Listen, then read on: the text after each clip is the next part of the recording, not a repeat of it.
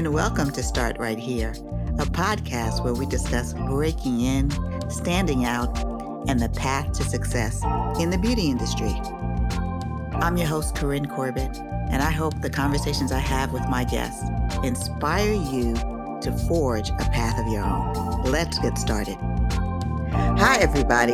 I'm really happy to welcome today to the show Mezei Jefferson, who is a beauty educator and visionary, because you have to have the vision to see what's happening in the future to educate others. His specialty is hair care, and he has been an executive at L'Oreal for many, many years. That's where I first met him. But we're going to talk today about his career journey, how he ended up in hair, and how he uses his skill set to educate professionals so that the consumers understand what's new and hot. Welcome, Mezei. Thank you. Thanks for having me. It's been a long time. Good to see you again. I know. Good to see you too. Can you give us your 30-second bio? Started out as a stylist and got into education young and had one of those managers in the salon that didn't necessarily like what she was doing, had kind of checked out. So took over as salon manager, and that really led me to go and move to the corporate side. I've worked at many different brands, a Rosai with Revlon, as director of education for Carol's Daughter, and for all of the soft sheen brands, Magic, Dark and Lovely, Optimum Professional. And then in my current role, I'm assistant vice president for development for L'Oreal Professionnel. And I think before we get into this, it's really important that people who choose styling as a career option see the possibilities through you. Yes. And it's funny that you say that because I was having a conversation earlier today, and we were saying how when we were coming out of beauty school and going into the salon, we thought the career path was you assist, you become a stylist, and maybe one day, if you're lucky, you became a salon owner. So it's really interesting to see that now there's so many avenues. And I just think these young people have to realize what the avenues are and figure out what lane they want to go in. It's so many different lanes that you can go in and have that career pathing like most jobs have.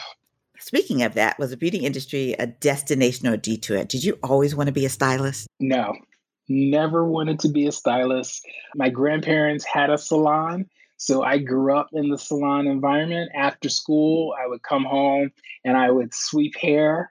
And I just remember saying to myself, "Dear God, if you let me grow up and get out of this, I will never ever set foot in a salon again." So be careful what you ask for. But no, it was not something that I wanted to do. Honestly, I wanted to be a rock star. Do you play an instrument or do you sing? I wanted to be a rock star. You just wanted to be a star.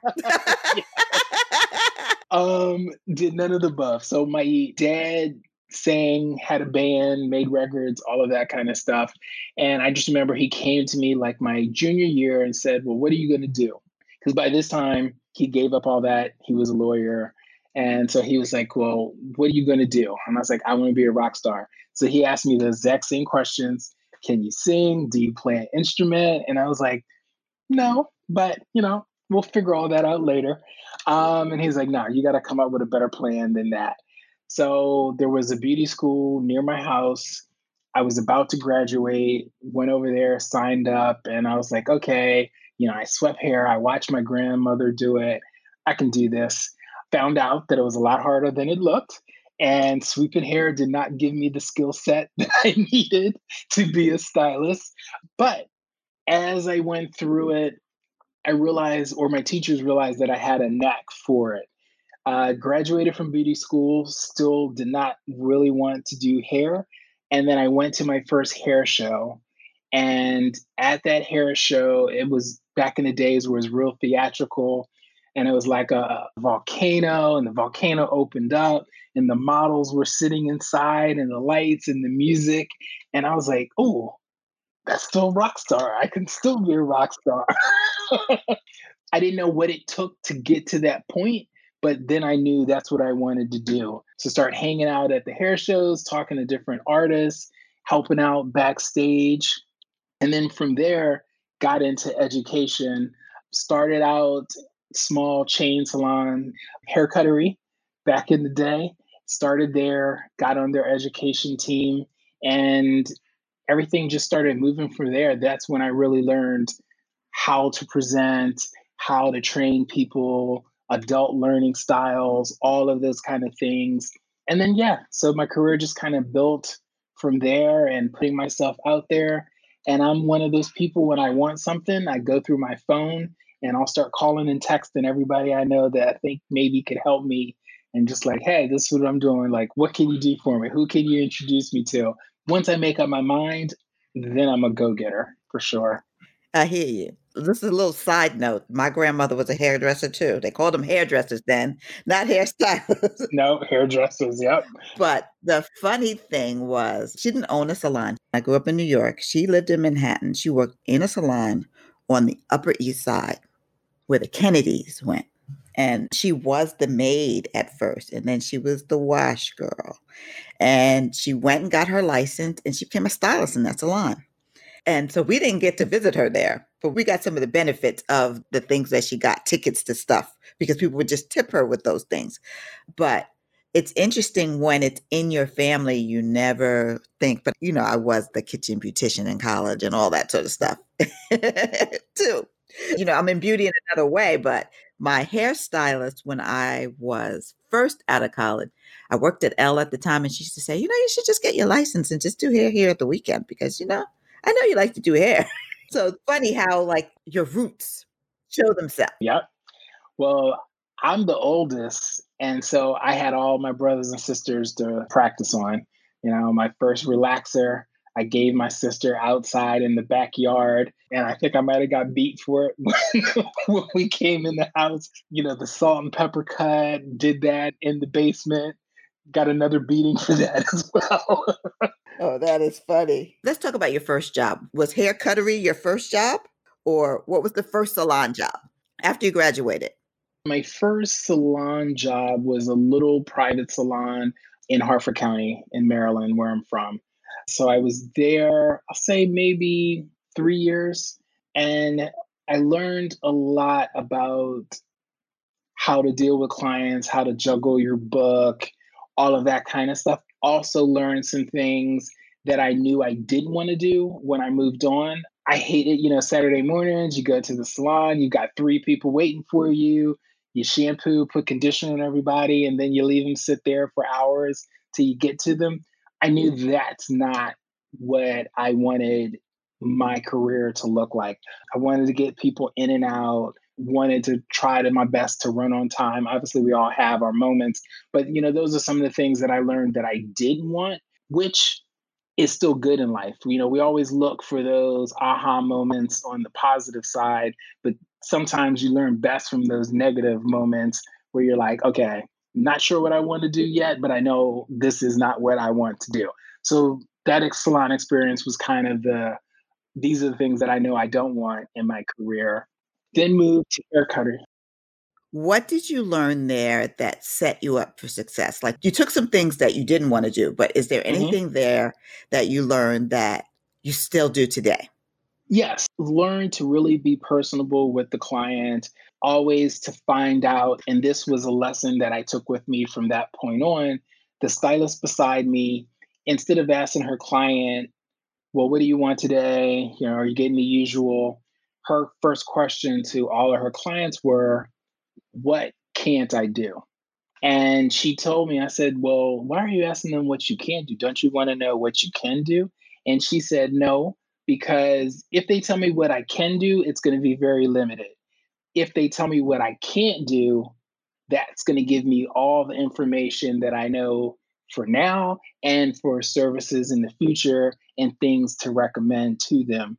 And I was like, oh, and that made a lot of sense. And that resonated with me. So I would use that on my clients until this day. Even if we have models, when they sit down, I'm always like, she's like, well, I think, and I was like, no, tell me what I can't do. Then we'll figure out what we're going to do today. So that was, I think, the biggest lesson that I learned. How'd you go from this small salon to hair cuttery? So really, the plan was go work at Hair Cuttery, just build a clientele, and then take that clientele and go back to a private salon. Got to Hair Cuttery, and I want to say within like my first year there, so this guy kept coming into the salon, and he would just stand there and like watch me. And I was like, okay, not really sure what's going on here. And he did it like two or three times. And then finally I asked somebody, who was that? And they're like, oh, he's a trainer for hair cutting. So I said, okay. So he came back and he would stand there and he would watch again. Finally, I was like, well, I heard you're a trainer. If I'm doing something wrong, like, please let me know. I'm always, willing to learn. And he said, no, actually, just the opposite. I'm looking at you and you make beautiful hair. I was like, oh, well, thank you. And he's like, have you ever thought about education? And I was like, well, not really. He's like, well, why don't you do a haircut, do a style for me, record it, send the tape in, and let's see what happens. So I said, okay. So I did the tape, sent it to him, didn't hear anything back for a while. And then he called and asked me if I would like to be on their styling team. So that really kind of got me started with education. Went from the styling team to actually teaching classes. So I started off as a designer. So I was doing cutting and styling. And I liked that. And then we had a conversation again, and he said, well, the real money's in color. And I was like, oh, not really that big on color. Don't know about all the formulating and all that. And then he said, in New York, there are people that just do color that are making over 200,000 a year. And I said, okay, so I guess I'm going to learn how to do color. So just went to all the coloring classes I could. And by this time, I looked at Redken because at the time, like Redken was kind of big, well, still is big with hair color. So took classes from them, ended up getting color certified through them, and then started teaching for them. So then while I was teaching for them, Hair Cuttery gave me the flexibility to kind of come and go as I needed. And they liked the idea of having a Redken artist working in the salon. So, long story short, I ended up being there for almost 7 years based off of that. Yeah, it sounds like you were able to build your reputation while still at hair cuttery.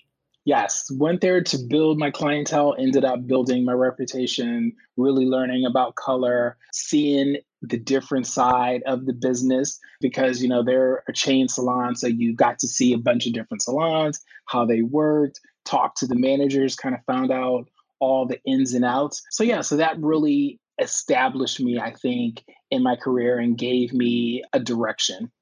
Were you a full-time platform artist at one point after that? Yes. Well, kind of during that piece. So I left Hair Cuttery, went to another brand. It was called Colorworks. So it was color focused salon. And when I was there, I was in the salon maybe once or twice a month. And the rest of the time, I was doing platform work. So you were doing a lot of hair shows from that. Yes. Were you seeing the theater of it and kind of like figuring out what you would do to kind of make your show special? Yes. So luckily, they were very open to like letting us come up with our own segments and things like that. And especially at that point, they were doing primarily Caucasian hair. So me being on the team, I was like, well, we need some black girls here. We want to see some black hair.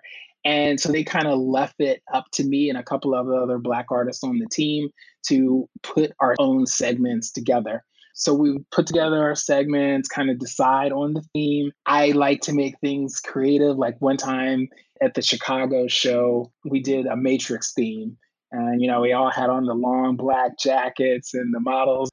We got to do that kind of artistic, that avant garde feel. That part was great and really gave me the autonomy to hone my stagecraft, hone my educator skills, and then still come back to the salon. And by that time, I had a pretty good clientele. It was a nice balance. And I was feeling like a rock star at this point. And you were still in Maryland, so when you went to Ulta, did you move to Mhm. Chicago?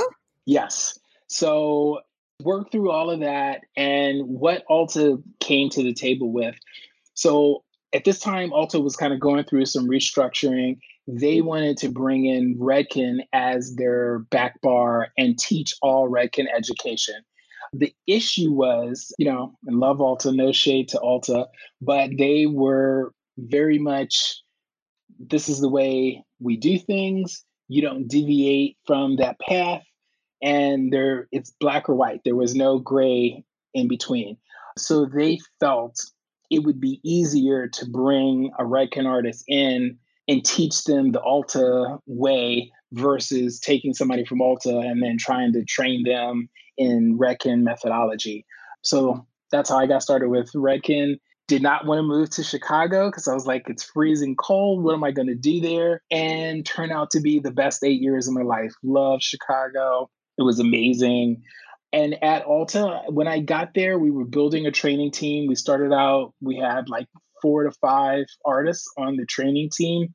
And when I left 8 years later, we had over 60 artists and basically a waiting list of people trying to get in to the education team.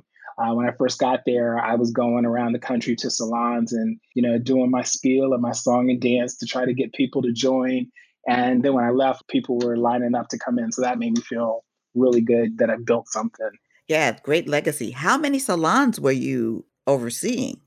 So I'd say the last 2 to 3 years I was there, we had around 830 salons that we were dealing with. And we created a 2 week training program for when the salon first opened because they were opening a lot of salons. Their goal at that time was like to get to 1,000.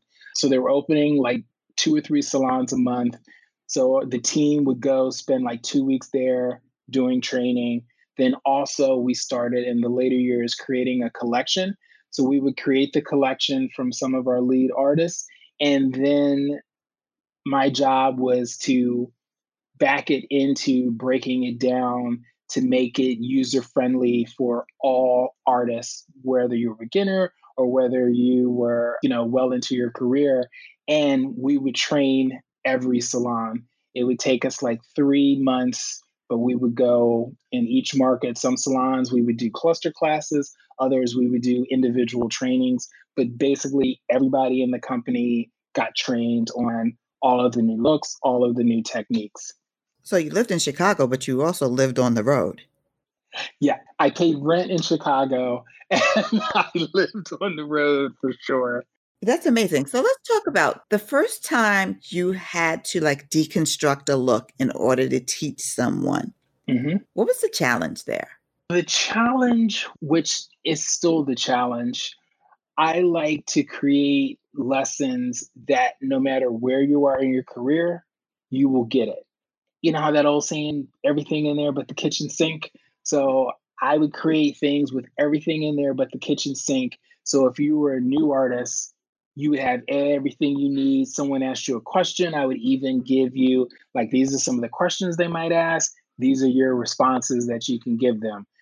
If you're an established artist, then it was more like you just follow these bullet points and fill in the rest with, your own speech. So that was like the hardest part. And my process is I always create the end look and I would like work on a mannequin, have flip charts, create the end look, and then back out of it on how I got to that. Or if the team was creating it, I would sit there with like my phone or a video camera because it wasn't on the cell phone in those days and tape it and then take notes and then watch it and then write down what they did and back into it that way. So we would do the lesson plans that way. We would do head sheets for them and have the diagrams on the head sheets, product knowledge pieces in there because I always felt everybody uses product, but nobody ever tries to sell product. I wanted to make it basically a 360 and really wanted stylists to be able to live a better life and support their family on what they were making. Just going to salons, I would see people either undercharged or they were giving service away. So I was like, let's get you out of that and let's make you feel good about what you're doing so that way you can pass it on and it can turn into income. Because, if you go out looking for money, you're going to stay broke. But if you're doing something you're passionate about, then the money is going to find you. That's true. Now, being in charge of a lot of salons and like also having to look at profitability of these salons, like not opening these salons, but how can we make them more profitable? How did you balance the creative with the financial? Luckily, when at Ulta, my job was really just to deal with the creative side. There was another team that dealt with the financials. When I came to Dark and Lovely, Carol's daughter, that's when it all kind of fell in my lap and I had to balance the financials along with, we had to be creative on a budget, balling on a budget.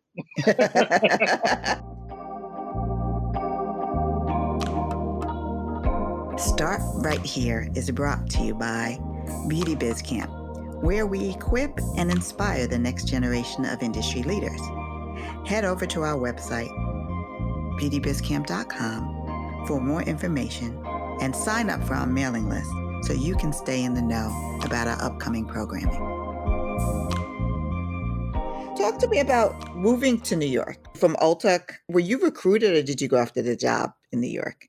Actually, the person that was leaving the job knew me and we were like friends on social and things like that. And they told them, he's like, I'm putting in my 2 weeks notice. You should look at this guy as my replacement. And when the number one hair company in the world comes a calling, I was cautious, but it really turned into a whirlwind. Because a little backstory, so I had applied with L'Oreal a couple years prior to that and came to New York, did some interviews, and then nothing really came of it. So I was kind of expecting the same thing this time, but they flew me to New York. I had a full day of interviews, met with probably like 8 to 10 different people. And they're like, okay, well, we'll get back to you. So I was expecting to be like last time and it would be months. They called me that following week. And I just remember it was the week before Thanksgiving. And they called, offered me the job, and was like, well, we need you in New York right after Christmas. And I was like, I don't know if that's possible. And they're like, no, we'll make that possible. And they really did a great job of taking care of me to get me to New York in that time frame, and been there the last 9 years now. Your first role there was on Dark and Lovely and Carol's Daughter, or was it Carol's Daughter? I had just the one brand, Dark and Lovely. So I did that for about a year and was director of education for them and had a team of artists from all around the country. Johnny Wright, Michelle Obama's hairdresser, was like one of them, good friend of mine. Started with that, and then they started acquiring other brands. So we took on Optimum Professional. So then we started doing like the hair shows, Bronner Brothers and all that with them. And then they were like, there was talk they wanted a natural brand. And I really didn't think it was going to happen. But then we started having like these private meetings, and I still was like, this isn't going to happen. And then they called me to a meeting one day, and I walked in, and Lisa Price was sitting there, and I was like, oh, this is really happening. So from then there, I took over Carol's Daughter as well, and we kind of changed the division. It was called MCB, so Multicultural Beauty, and it was encompassing all of the ethnic brands at L'Oreal except for Mezei, because Mezei was on the professional side. So they made me head of all of the ethnic brands there. So we did education for 5 different brands while I was there. 5 brands. So one brand can keep you really busy, but you like challenges because 800 salons. So you had a track record of working on the impossible situations. So 5 brands Yeah. simultaneously looking at innovation at those brands and then education, because you had to look at the innovation to see what you had to educate people about. Yeah. So At L'Oreal, we have a department, it's called DMI, and DMI is the one that really creates the formulas, puts the products together. So would work closely with them on creating the product and what the product did, the efficacy of the product. And then once it launched, then me and my team would be responsible for getting the word out on social and at hair shows. And then we would also do like in-store visits and desk sides with all the editors, which is where I believe we met.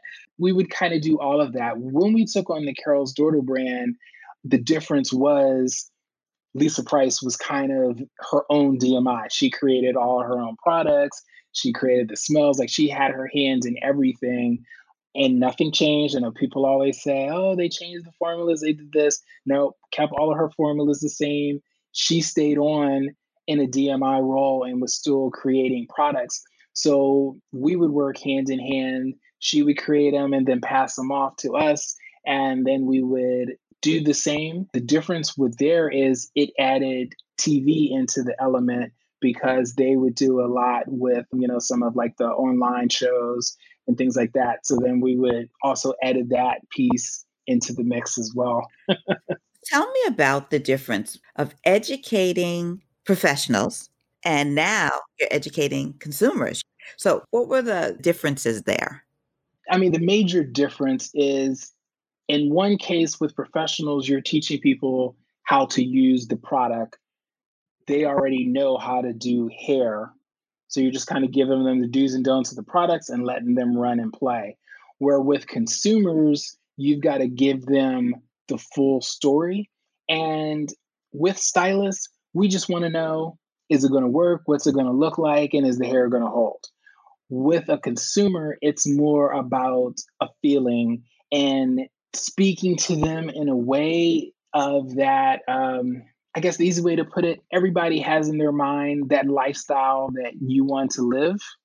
So with consumers, you're selling them that vision of that lifestyle. This product is going to help you be in that lifestyle because blah, blah, blah. So that's where marketing really came in. And at this point, I started going to school for marketing because it tied so closely to what we were doing and you get to see it from all sides.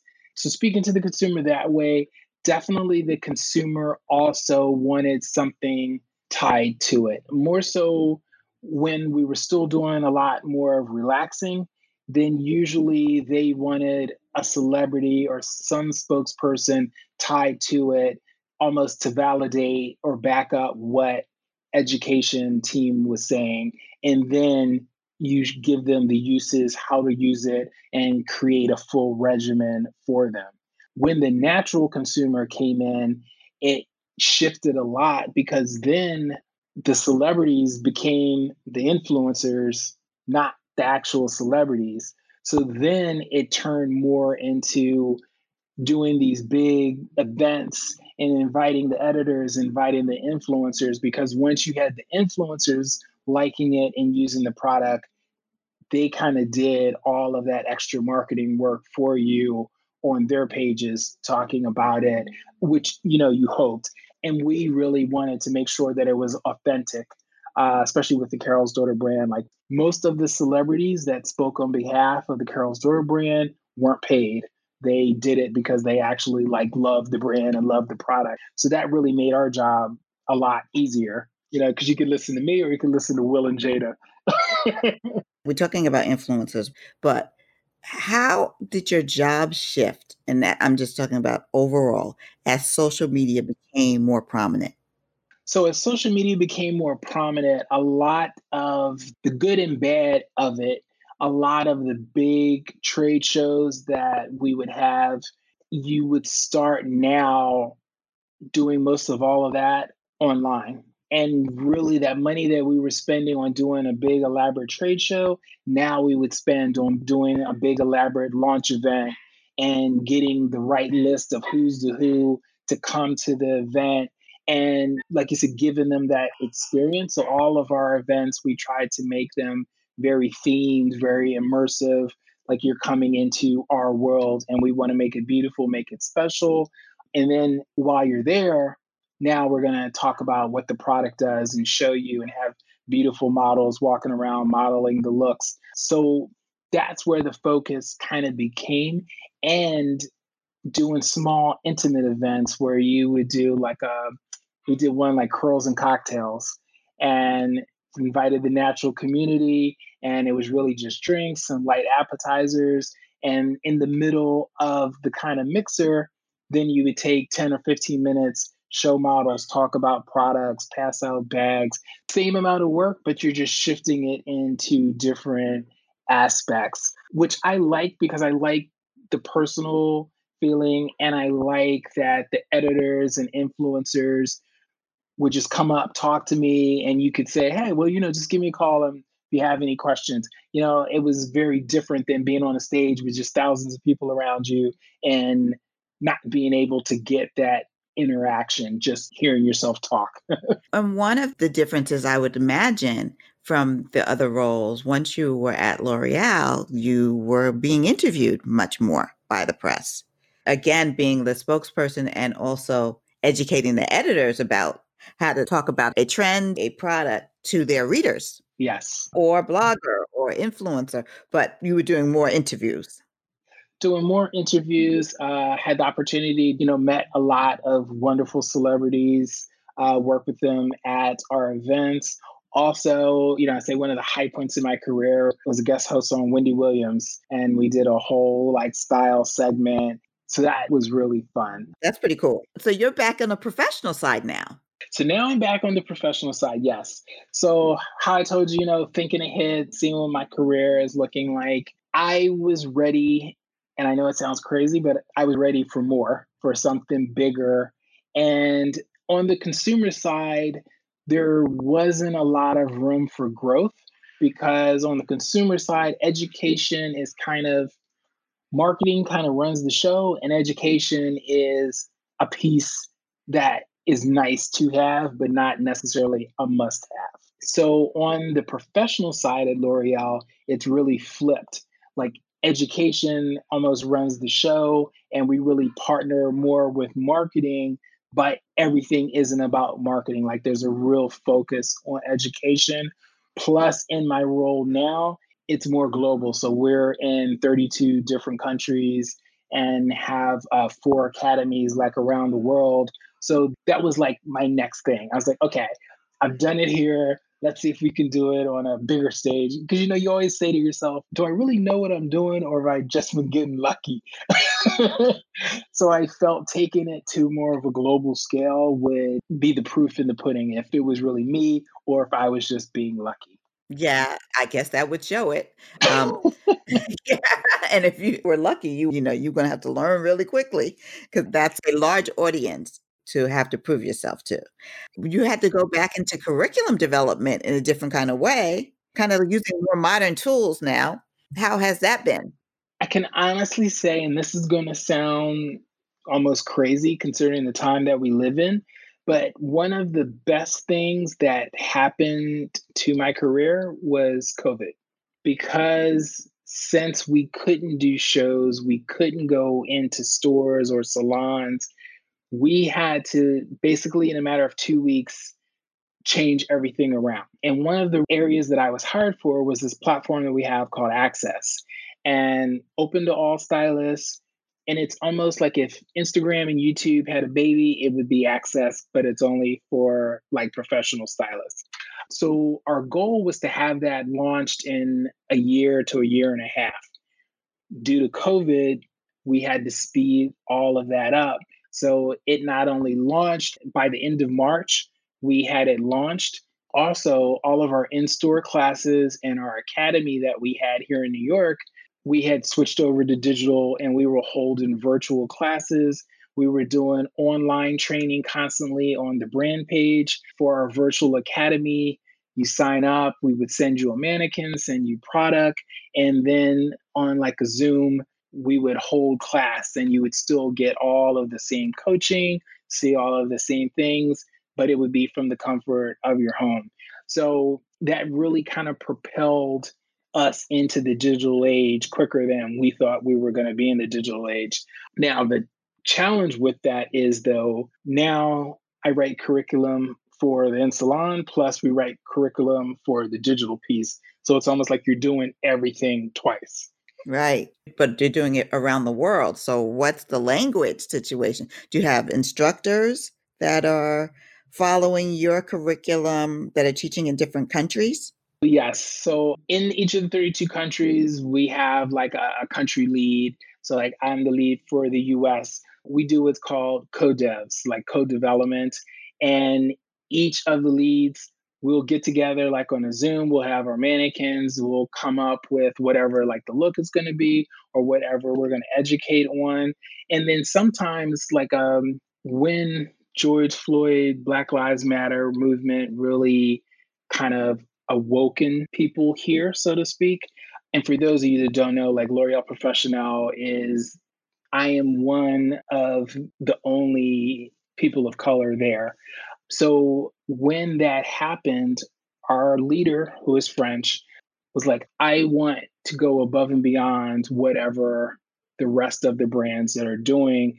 What can we do? What should we do? What should we not do? So, we really had a heart to heart conversation. And I said, a lot of brands are going to just check the box. They're going to put a black model on a billboard, put somebody with curly hair on a box, and then it's back to business as usual. And she was like, I don't want that to be the case. How do we not make that be the case here? So, me and my team were tasked on really creating a whole new methodology for the brand and making it inclusive of everybody. So, we set out on a goal. Now, in all of our education, we talk all different hair types. We talk all different textures. When we're talking color, we give formulations for, if your hair is coiled or tightly curled, then this is going to be your formulation, this is going to be your step by step, and these are your other step by steps. Making sure that people of color have more visibility with the brand. We looked at our artist network and made a conscious decision that we're going to bring more people of color into our artist network, because you can't have your marketing and your imagery speak to one thing, but then the people that are creating it don't look like that, if you know what I mean. Yes, I do. So that was really our goal, not only to have more people of color on staff, but have more people of color out teaching in the field and more representation in our visuals all around. Since April, that's kind of been our mission. And I think, we're on a good road. Obviously, with everything, there's humps and bumps in the road, but we're definitely getting in a better place. And I really think in 2001, or no, excuse me, 2021, you're going to see more of that from us and really a lot more education. Yeah, Well, I love the idea that the education department is making sure that it is inclusive of texture and type. But what I think is really important that you said is that it's not checking off a box. I mean, a lot of companies, and we're seeing this. There was a report recently. I don't recall who did this research. It's research on imaging. How many dark skin people are being used in ads on social? So there's already fatigue. So we saw a lot in May and June, but there's already fatigue because that percentage has gone down according to this research. But understanding that it's not just the visual, it's not just writing a check, but it is your internal and external actions. And it's creating a framework from which you do your business.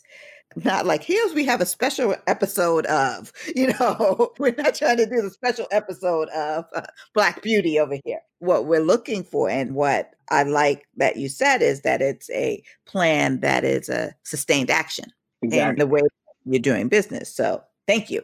Oh, yes. I feel like this. I have been blessed and have gotten to this point and a seat at the proverbial table. So it's my job that now that I'm here to make sure that other people come and can pull up a chair and have a seat there as well. And we push this forward. It's not just for me to get there and forget where I came from and who got me here. No, not at all. What do you think the unsung skill is to do what you do? I mean, because you juggle, you're creating, you can do both consumer and professional, and it's in person and digital. Those skills are different. Yes, you would think they would be the same, but it's definitely different. You have to make virtual more interactive to keep people's attention. I would say the unsung skill is being able to juggle, having that time management. You really have to be able to plan out what you're going to do. And the biggest advice I have, once you make your plan, stick to your plan.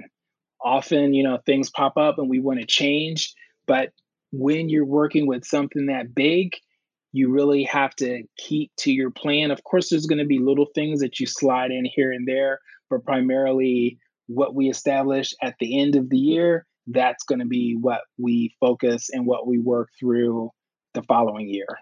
When do you know when it's time to move on, to pivot or leave a job? A couple different things. I feel like internally, when it's time to move on, when you're not excited about getting up and going to work. I always say, I would never tell my boss this, but the job that I do, I would do for free because it's a passion. It's what I love to do. When I don't feel that way anymore, then I know it's time for me to move on because something in me is not being fulfilled. And we spend more hours at work than we do with our own friends and family. So you have to feel fulfilled about that. So that is the biggest thing that I would say. Second thing I would say is when you look around and you see where the business is going and it doesn't align with where you're going. And that's not always a bad thing. Sometimes it just is what it is. And, you have to get out and you have to keep on your path. There's so many moments in our life that we're on our path and we get detoured and get on somebody else's path for whatever reason. And sometimes it works, but a lot of times you end up not feeling fulfilled once again. So you really have got to keep your own journey no matter what it means. And I mean, sometimes it is giving up a job that maybe is paying you a lot to go to something that's paying less, but it's giving you more opportunities to grow. When I left, like Carol's Daughter, Dark and Lovely, loved them. And I love the celebrity aspect. I love the travel aspect, because I just love the travel. But I saw this more as something long term and to spread the wings. So, in order for me to grow, I had to give up that because I had been doing that for so long. I was almost just on autopilot. You wake up, you're like, okay, I got to do a video shoot. Got to do this event tonight. Okay, I got to get on a plane. By the way, it was fun, but I didn't feel challenged. The final question for this section: Black man working in the beauty industry. How important is it for you to be seen? And for younger Black men and men of color, so we're going to talk about the BIPOC diaspora right here, to see you and to see opportunities through you? It's very important because I think back, I never once imagined I could be assistant vice president, predominantly white company, or even assistant vice president at any company, really, because you didn't see a lot of that. And there wasn't a lot of people out there, especially in this industry. You weren't seeing a lot of that with people of color. So I think it's very important, one, for anybody, Black, male or female, to see someone in that position because then it gives them something to aspire to, or at least to say, oh, well, if they can do that, then I know I can do this. And I think that's so important, especially these days where there's so many visuals that you see on TV and on Instagram. And, currently in the States, so much hate being spewed in all different areas. It could kind of sometimes makes you want to shrink yourself, and you can't ever shrink yourself. You gotta expand and, put that in your rear view. I mean, obviously you still always know it's there, but you've got to forge your path and you've got to break the barriers that other people before you did. Now, let's move on to our fast track questions. What's the first beauty grooming product you've tried? Or fragrance? First one that I tried was Magic Shave, the old smelly version. And funny that you ended up working on the brand. Yes, it was. It was. And that was one of the first things I said there. I was like, does it still smell the same? And they're like, no, actually, it doesn't. What's the latest product you tried? Well, can't tell now, but for a while there, I had my hair long and was doing like the sponge.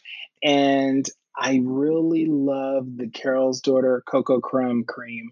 Gave it a lot of moisture, brought out my curls, and with the sponge, it worked great. Yeah, so that was probably my latest product.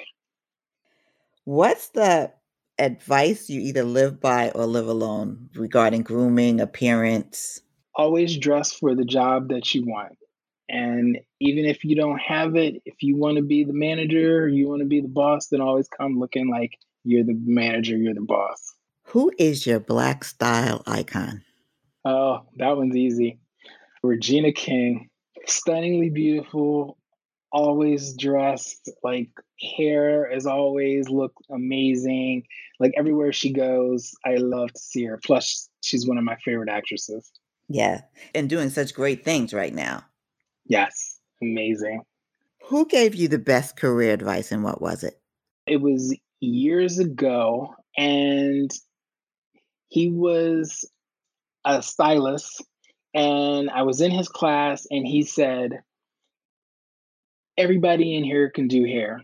So it's not if you can do hair or not that's going to make you successful. It's your dog and pony show. He's like, so if your dog and pony show, your dogs drive around in a little red convertible, then the person beside you, you need to have them drive in a convertible and then jump through a hoop that's on fire. He's like, because that's what clients want to see. They want to see the showmanship because, there's people that do great hair that are never booked, and there's people that I wouldn't even let cut my dog and they are booked months at a time. Oh, that is great advice. And it makes me want to ask you about, do you ever feel like you made the rock star status? Did you ever do one of the big hair shows and do the huge thing? Not the volcano, but did you do a big thing that made you feel like a rock star?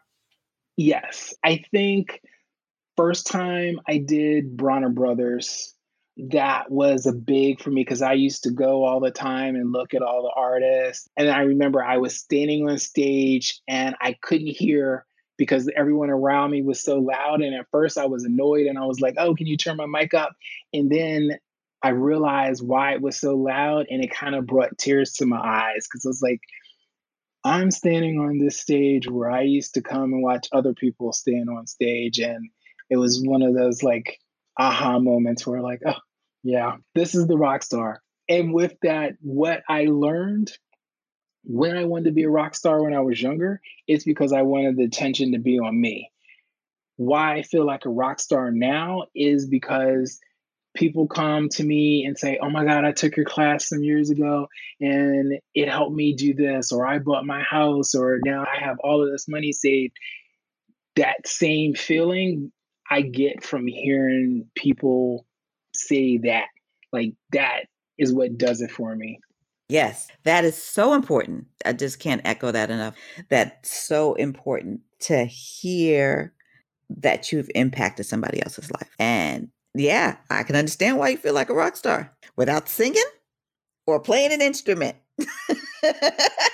Exactly. I mean, I wish my father was still here for many reasons, but that was definitely one of them.